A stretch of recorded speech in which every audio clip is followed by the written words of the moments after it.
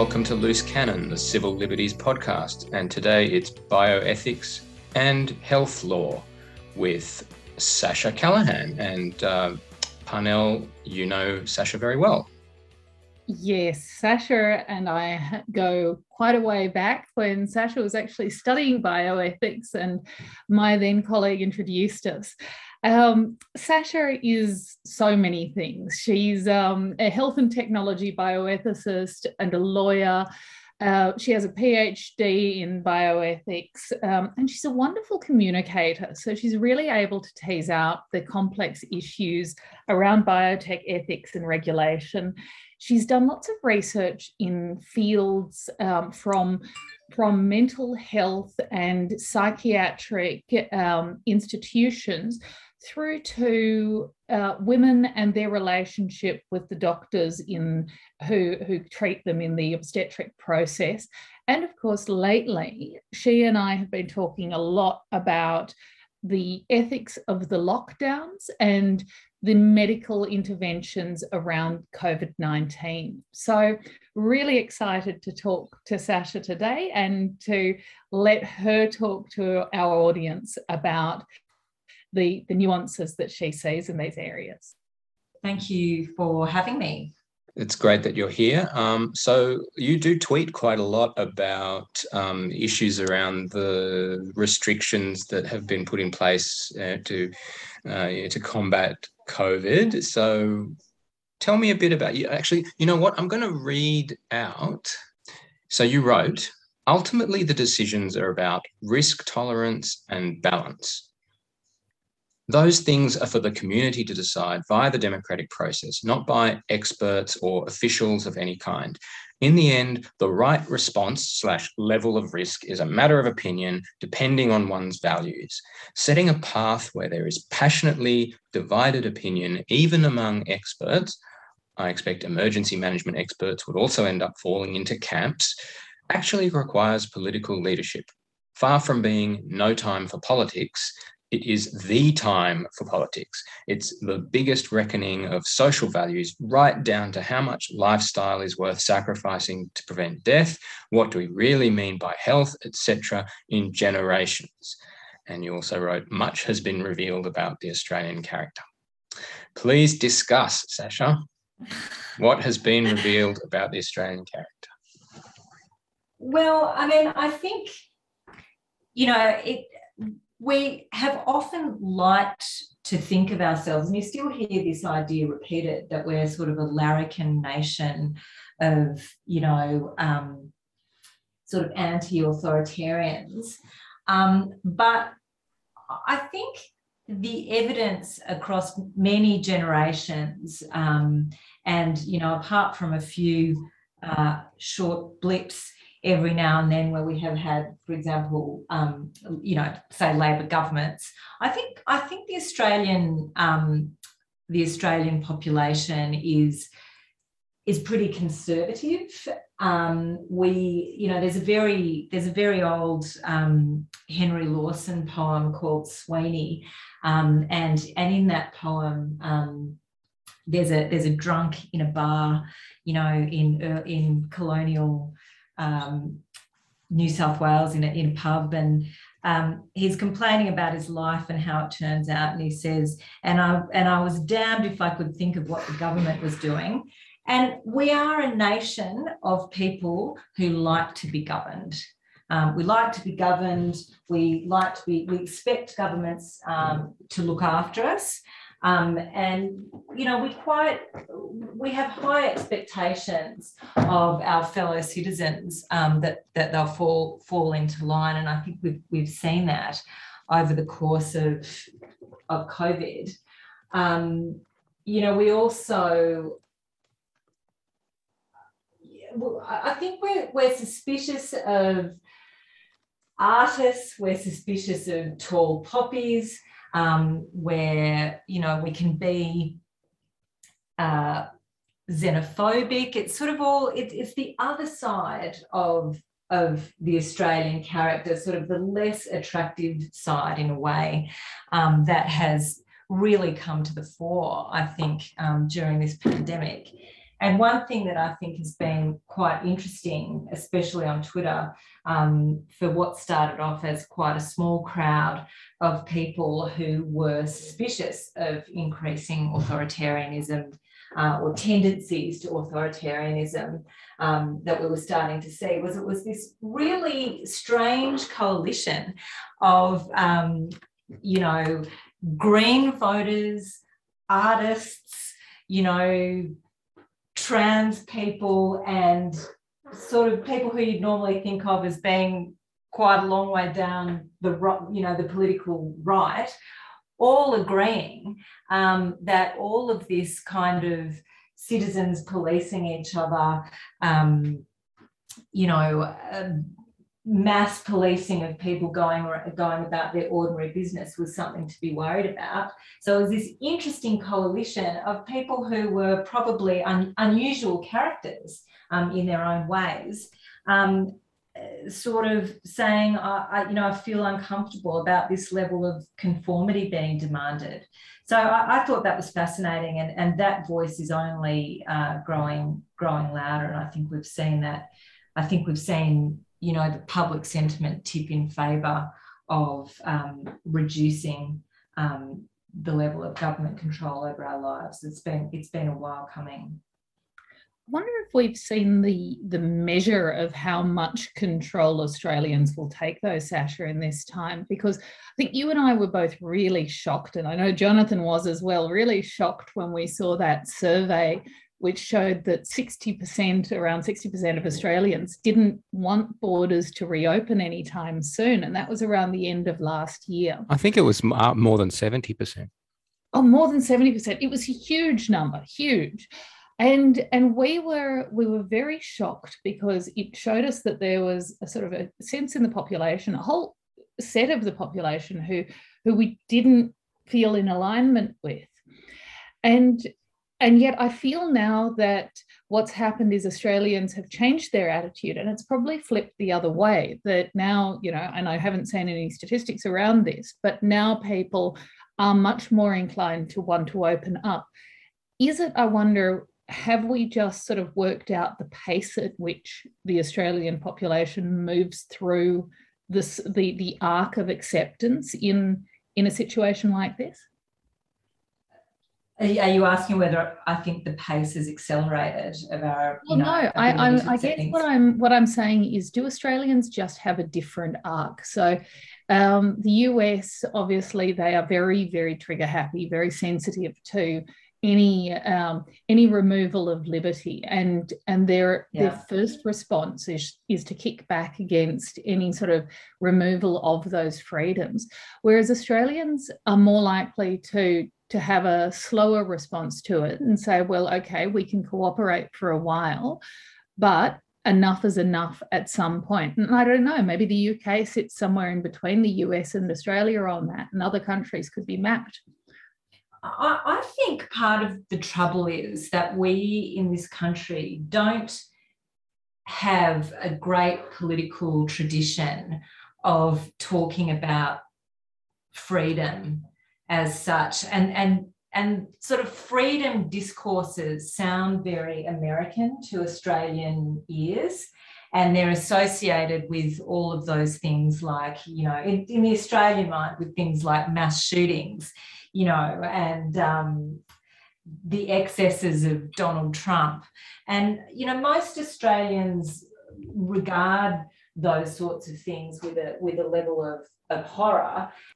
So I think talk of freedom is regarded with suspicion in this country, and we don't have an established discourse here that's taken seriously sort of amongst centrist people, where we're able to talk about freedom in a way that is taken seriously. We've really taken it for granted, in fact, in this country. And perhaps I think for the first time, we've encountered what it actually feels like to be deprived of freedom, and it probably is the first time Australian-born people have, or even people who say haven't got parents or grandparents who kind of passed down stories of authoritarian type situations, through, I guess, family folklore. So we've got, I think this is the first time many Australians will have experienced what it means to be prevented from doing the sort of normal everyday activities that people do. And that's new for us. And I think it probably has led many people who wouldn't have thought about it before to be thinking about concepts of freedom for the first time. And by many people, I mean ordinary people who aren't especially politically engaged. Yeah. Sasha, I'm going to throw some of the things that really make me mad and about health bureaucracy and just bureaucracy in general. And I just would be interested to hear your thoughts. So, so let me tell you, in the early stage of the 2020 lockdown, do you know what they did at beaches like Clovelly Beach? They decided that to keep people 1.5 meters away from each other. Now, I don't know, they were going to take some very serious steps. Now, and I don't know about you, but when you have a large open space, people do not normally come right up against each other and stand right next to each other. Like, I would call the cops if someone behaved like that. Yeah. So, but in a big open space, there isn't, like, from my point of view, to have social distancing, there isn't any intervention required. But they decided, the council, that they needed to act urgently, I guess on the basis of the state health orders or whatever. And what do you think they did? They put up fencing and barriers to channel people into one entry point into the water and one exit point from the beach. In other words, treating the open area as though it was a crowded airport. And so what was the effect? The effect was to force people closer together than they ever otherwise would have been, thus achieving the exact opposite of what they said they wanted. Now, do you have a point of view on how public health bureaucracy has gone on in the last 18 months?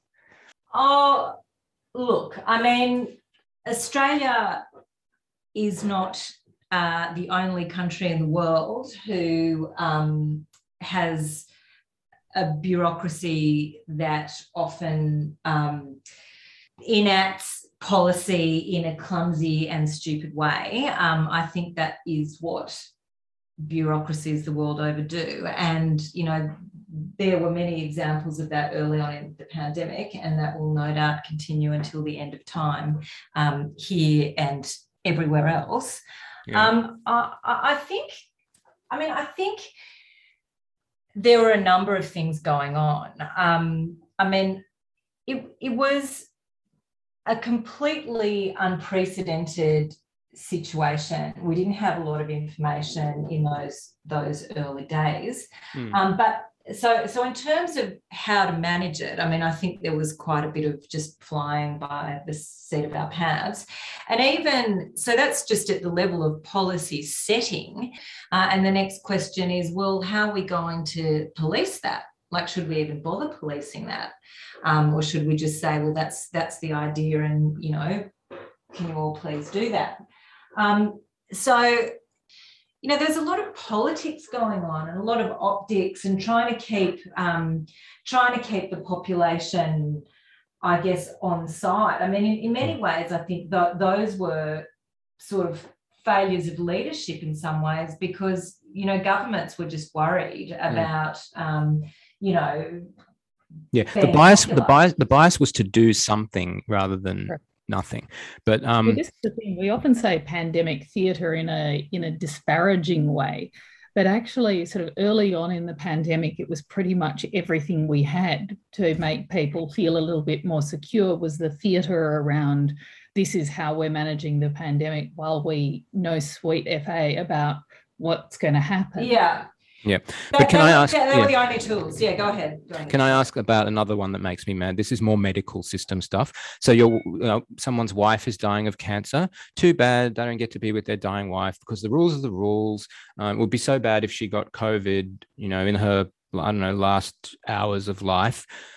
Same applies if you're talking about, the 95-year-old lady with dementia who doesn't understand why nobody's coming to see her in the home because and just deteriorating from the isolation because, oh, no, it would be so terrible if, and I think every thinking person knows the idea that there's no possible way that you could spend time together without risking COVID on everyone else nearby is nonsense. That if they spent 5 seconds on it, they would come up with a way. What do you think about that? Am I reasonable to be mad about all this kind of thing? Yeah, I mean, I think, we could all agree that those examples are the great tragedies of the pandemic. I mean, there were terrible, really barely justifiable, frankly, if at all, decisions made, incredible inflexible application of the rules. Again, that's what happens when you have bureaucracies, implementing these decisions which are taken at a broad level. In individual cases, you see incredible injustices happening all the time. And that's really the price you pay for having sort of policies which really interfere very strongly in the normal running of people's lives, in the normal humane interactions that we have with each other, being with loved ones when they're sick and dying, reuniting babies with their mothers. That case of that 3-year-old had been on holidays with his grandparents in northwest New South Wales, far away from any population centre, and was stuck there when the border closed, and couldn't get back to his mum. Hadn't been anywhere near a population centre with COVID. Meanwhile, exceptions were being made left, right and centre, for other people. I mean, there are examples abound of, unjustified violations of human rights. They happened all the time. And so the sooner those restrictions go, the better and safer we all are, if not strictly in a biomedical sense, certainly in terms of our human rights. Of course, our health is part of our human rights, but health is multifaceted. I mean, health is not just, the biomedical state of having an absence of disease. Health is psychosocial as well. And so really what we've seen is a grappling with that fact. Is there something wrong with the way, I don't know, medical people are trained that they didn't see this? Or is there something systemic we could draw, like some conclusion we could draw from what we've seen, the inflexibility we've seen? No, doctors are doctors, and we want doctors to be doctors. And by the way, there are many different types of medical professionals involved here. So doctors do clinical medicine. They treat sick people. Epidemiologists, they're modelers basically, and they look at the way that infectious diseases spread, and they calculate risks. And virologists look at the way that viruses work and infect people. Immunologists, look at vaccination. So there's not just one type of medical professional involved here. Do I think that there's something wrong with them and the jobs that they do? No, I don't. They're doing what they do, which is operate in their sort of area of expertise. But what I think we have hopefully learned is that, doctors aren't experts on everything. There wouldn't be a person among us who hasn't disobeyed doctors' orders from time to time, who hasn't decided for their own reasons that they're not going to take the medicine, or they're not going to finish the medicine, or they're not going to change their diet, or they're not going to do this or that, because medical advice needs to be taken in context. And picking up on that, yeah. Picking up on that, Sasha, do you think that there will be a long tail of sort of medicalism coming out of this? So, you know, now health experts have gotten used to us taking the advice on COVID. Are we going to see measures, harsher measures around vices, such as eating too much or drinking too much, or, you know, even the odd cigarette, which is obviously something that already the health experts in Australia have been very effective at phasing out? Do you think that there is going to be a sense of empowerment in the health community to, inverted commas, solving other health issues? Could they not have any greater sense of entitlement and empowerment? I mean, I think the encroachment on health in terms of regulation of our lifestyles is substantial in Australia, probably more so than, you know, almost anywhere else in the world. What I'm hoping to see, and you know, really what I've noticed is more of a willingness to push back on that, or at least to see it in perspective. You know, I think it's a very interesting and tricky balanced strike. There's a famous sociologist called Susan Haack, who I love, and she talks about, you know, striking the right balance between cynicism and scientism. So cynicism is being so cynical about, you know, scientific advances, and let's put medical science and health sciences in that, you know, bucket as well, that you can't recognise, you know, actual facts and the good that is done. You know, you certainly don't want to be so cynical as to, for example, not believe in the effectiveness of vaccines. But scientism, and scientism isn't new to this pandemic. Leaders look to it all the time to try to divert, to try to justify what are essentially political decisions. And that is where you look to science to say, look, this isn't an evaluative decision. This is a decision based on facts because a scientist said so. But that's not what science does. Science cannot give you the answer about what should be done.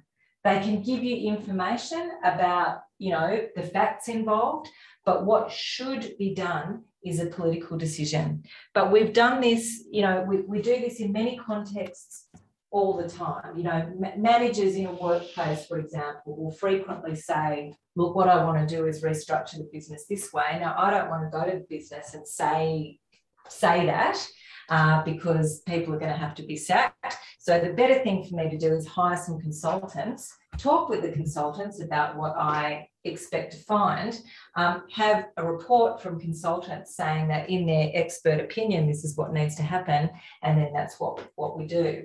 So the same thing happens with political leadership. Yeah, that's why they always have the health officer there, and we're just taking the medical advice, just following medical advice. But then you can use it the other way, you see. So when it's like, oh, what about the mental health impact? Now, really, it's like, sure, I mean, everyone hates this. What's that? What do you call that when everyone hates something and they're all really upset about it? Well, they call that a mental health impact.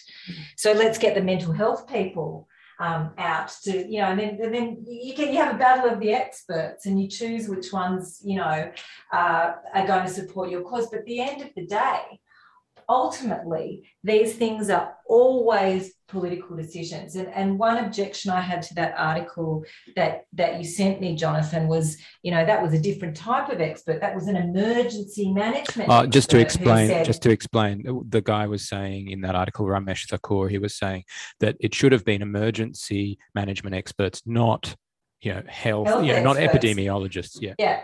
But let me tell you, there is not an expert in the world who can tell you the answer to what ought to be done. You know, we haven't had thousands of years of debate over what the right thing to do is. because we could set up a ministry of good decisions and get the experts in good decision management to just tell us what all the good decisions are, because life doesn't work like that. It's multifaceted, and opinions will always differ.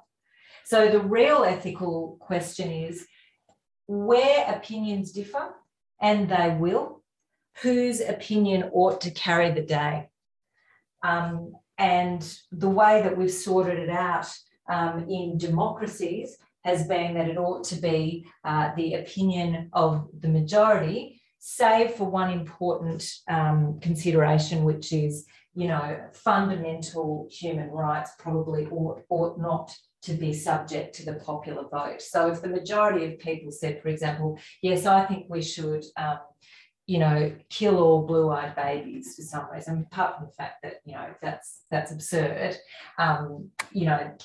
that wouldn't be something that we'd want to go for. But generally speaking, within certain boundaries, a majority view will carry the day in a democratic system. So let's see what the population wants to do with COVID, and I'm personally seeing a shift. Can I ask you a question about the experts? Because, of course, there has been, as you've said, an empowerment of experts in this scenario. And I'm wondering what the ethics of experts putting their discipline to the fore to the exclusion of all other considerations is. And in answering that, what I'm really interested in at the moment is actually the shift to mental health now, because we've been, for the last 2 years, we've been focused on, we might die of this pandemic. And now all of a sudden we might all die of the mental health caused by this pandemic. And I wonder about this sort of singular focus which experts are encouraged to push by the media cycle, and how you think that might be managed, or is it just normal and we should allow that and expect our policymakers to balance those interest groups? I would say I don't actually think that experts really have a lot of power per se. In the end, decisions are still made by elected governments. So that they have the same amount of power that they've always had in a way.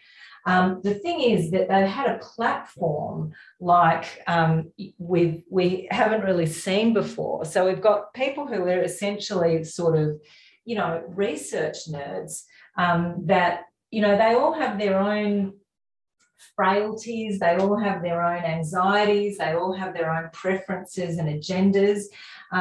Often, people who are researchers aren't especially good leaders. They don't have training in a broad range of areas. They're only able to give a very narrow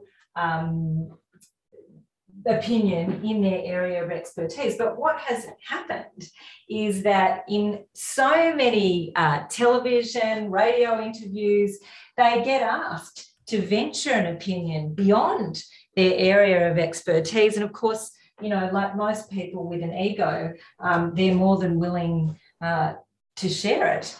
And then, an idea has sort of taken hold, or, it's probably always been there, that, smart people with an opinion, that opinion, has to be the right one. But the thing is, I believe that what we are slowly learning, what we've seen, what the general public is saying, that only people who previously worked in biomedicine knew before, which is, experts aren't all agreed. Experts have different opinions, different personalities. They fall into camps. There's a range of views even among experts. So it came as quite a shock, I think, to the population to see, look at this. There's one group that are sort of hardcore zero COVID people that want to sort of maintain lockdowns and stringent public health and social measures to eradicate or suppress COVID as much as possible in the population. But look, there's another group of experts who don't hold that point of view, and they think that it would be, acceptable to, have more freedom, and all that would happen is that we have more COVID and, more deaths, but there's no reason why we can't do that, or at least there's no scientific reason why we shouldn't do that. So that was a revelation to most Australians, and I include among that most people who are lay to medicine and medical sciences. So that includes journalists, politicians, and the people listening to journalists and politicians. So that, in some ways, I think took some of the power from experts. Before, we were flummoxed about, well, how do we counter the fact that, AusSage thinks that there's going to be, 6,000 cases a week by the end of October, or, whatever the prognosis might have been, and that as a result of that, we need to, Sorry, what's AusSage? Not leave out AusSage. So AusSage is a group of epidemiologists that are famously risk averse, and they've made a number of disastrous predictions which haven't come to pass. And the Burnet Institute, which is the primary advisors to the Victorian government, are in that group as well. So they tend to be much more risk averse, and their modelling has shown, largely because they underestimated the effect of vaccination, their modelling showed much more dire health outcomes that actually came to pass, particularly in New South Wales, for example. So I think a degree of not cynicism, but scepticism has emerged, which is a healthy scepticism amongst, and I'm not talking, about people who are complete cynics and deny science. That's a very dangerous phenomenon as well. But amongst centrist, sensible journalists and policymakers, to actually apply a critical eye to expert opinion. And before, I don't think we had the language or the analytical tools to do that in mainstream journalism in this country, or even in politics. And I think we're getting those balls. What should I say to my friend who said to me, if people aren't vaccinated and they get sick from COVID, they should pay for the medical treatment themselves? Like my sort of lefty response is, well, we have a public health system. There are limits to what we should be, limits to the control we can put on people. We should just accept that we're going to pay for people to get sick, even if they make bad decisions, like when you get drunk and you break your arm. Is that a good response? Or what should I be saying to someone who says, look, people who aren't vaccinated should be punished like that? I mean, these things have been raised frequently for generations. Should we offer health treatment for free to smokers? What about fatsos? What about, people who don't take medicines properly? And we've decided that as a humane society in this country, that we allow humans to be human. We allow humans to live in accordance with their own values, and to make decisions within law. In fact, when they, don't act lawfully, and we don't administer healthcare on the basis of whether or not they comply with doctors' orders. That's a moral decision that we've taken. Sure, there might be other views out there that anyone who doesn't live a healthy lifestyle doesn't deserve free medical treatment. But I just can't imagine that point of view really succeeding in the population as a whole. So sure, I'd say your friends are entitled to their view, but maybe they might want to think about, you know, whether they drink sugary drinks, or, you know, whether they could lose a bit of weight, or whether, you know, there's any number of things that contribute to their poor health outcomes, and whether they might also be denied healthcare on that basis. That might let them to reflect a little bit. Yep. So, I mean, if there was one thing that I wanted to follow up a little bit, Sasha, it's about, it was because of your work in the mental health space. It concerns me that we're going down this path of increasingly medicalising mental health off the back of the pandemic. So it's become the great mental health crisis. And I wonder whether there are consequences of that could end in an ethically poor outcome. So either because people are pushed into an identity that then becomes theirs, that then makes them less healthy, or because it ends in being scheduled, which you've written about at length about the issues of scheduling and then releasing yourself from that mandatory psychiatric care. So you're asking me about medicalising... medicalising the problems of normal life. Yeah. Yeah. Look, I guess when I think about this sort of thing, I think, well, what are the real impacts of this sort of thing? So, I mean, do I think that it's likely that people are going to be scheduled because they're suffering grief or something like that, and it might be, you know, considered to be some kind of grief disorder? I don't really think that's realistic for a number of reasons. But do I think that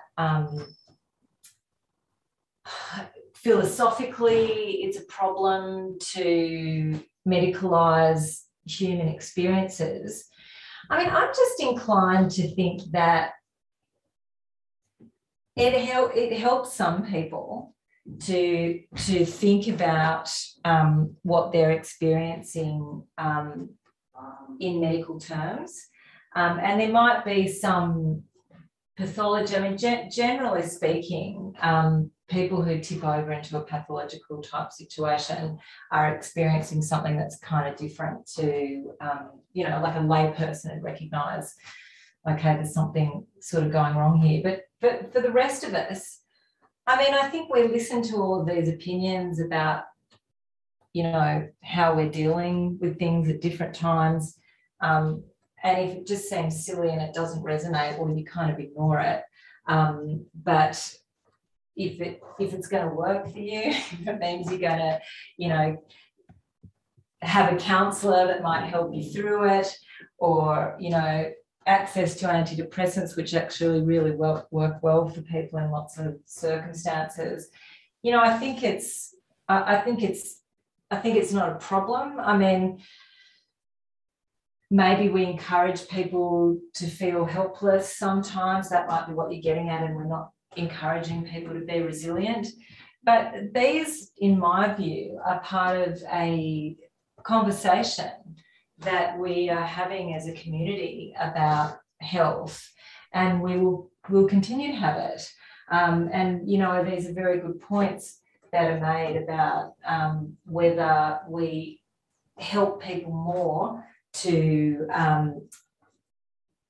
pathologise their experiences, or if we help people more to encourage resilience.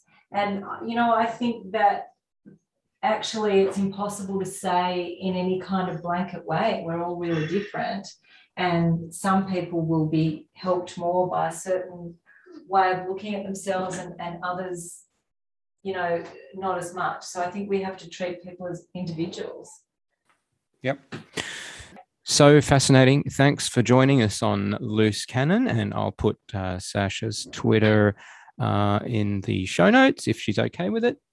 Yeah, that's and fine. Please do get in contact with us. The email address is loosecannonpod@gmail.com. This and also Parnell's Twitter is going to be in the show notes, and we'd like to hear from people on guests to have on and things to talk about. See you next time.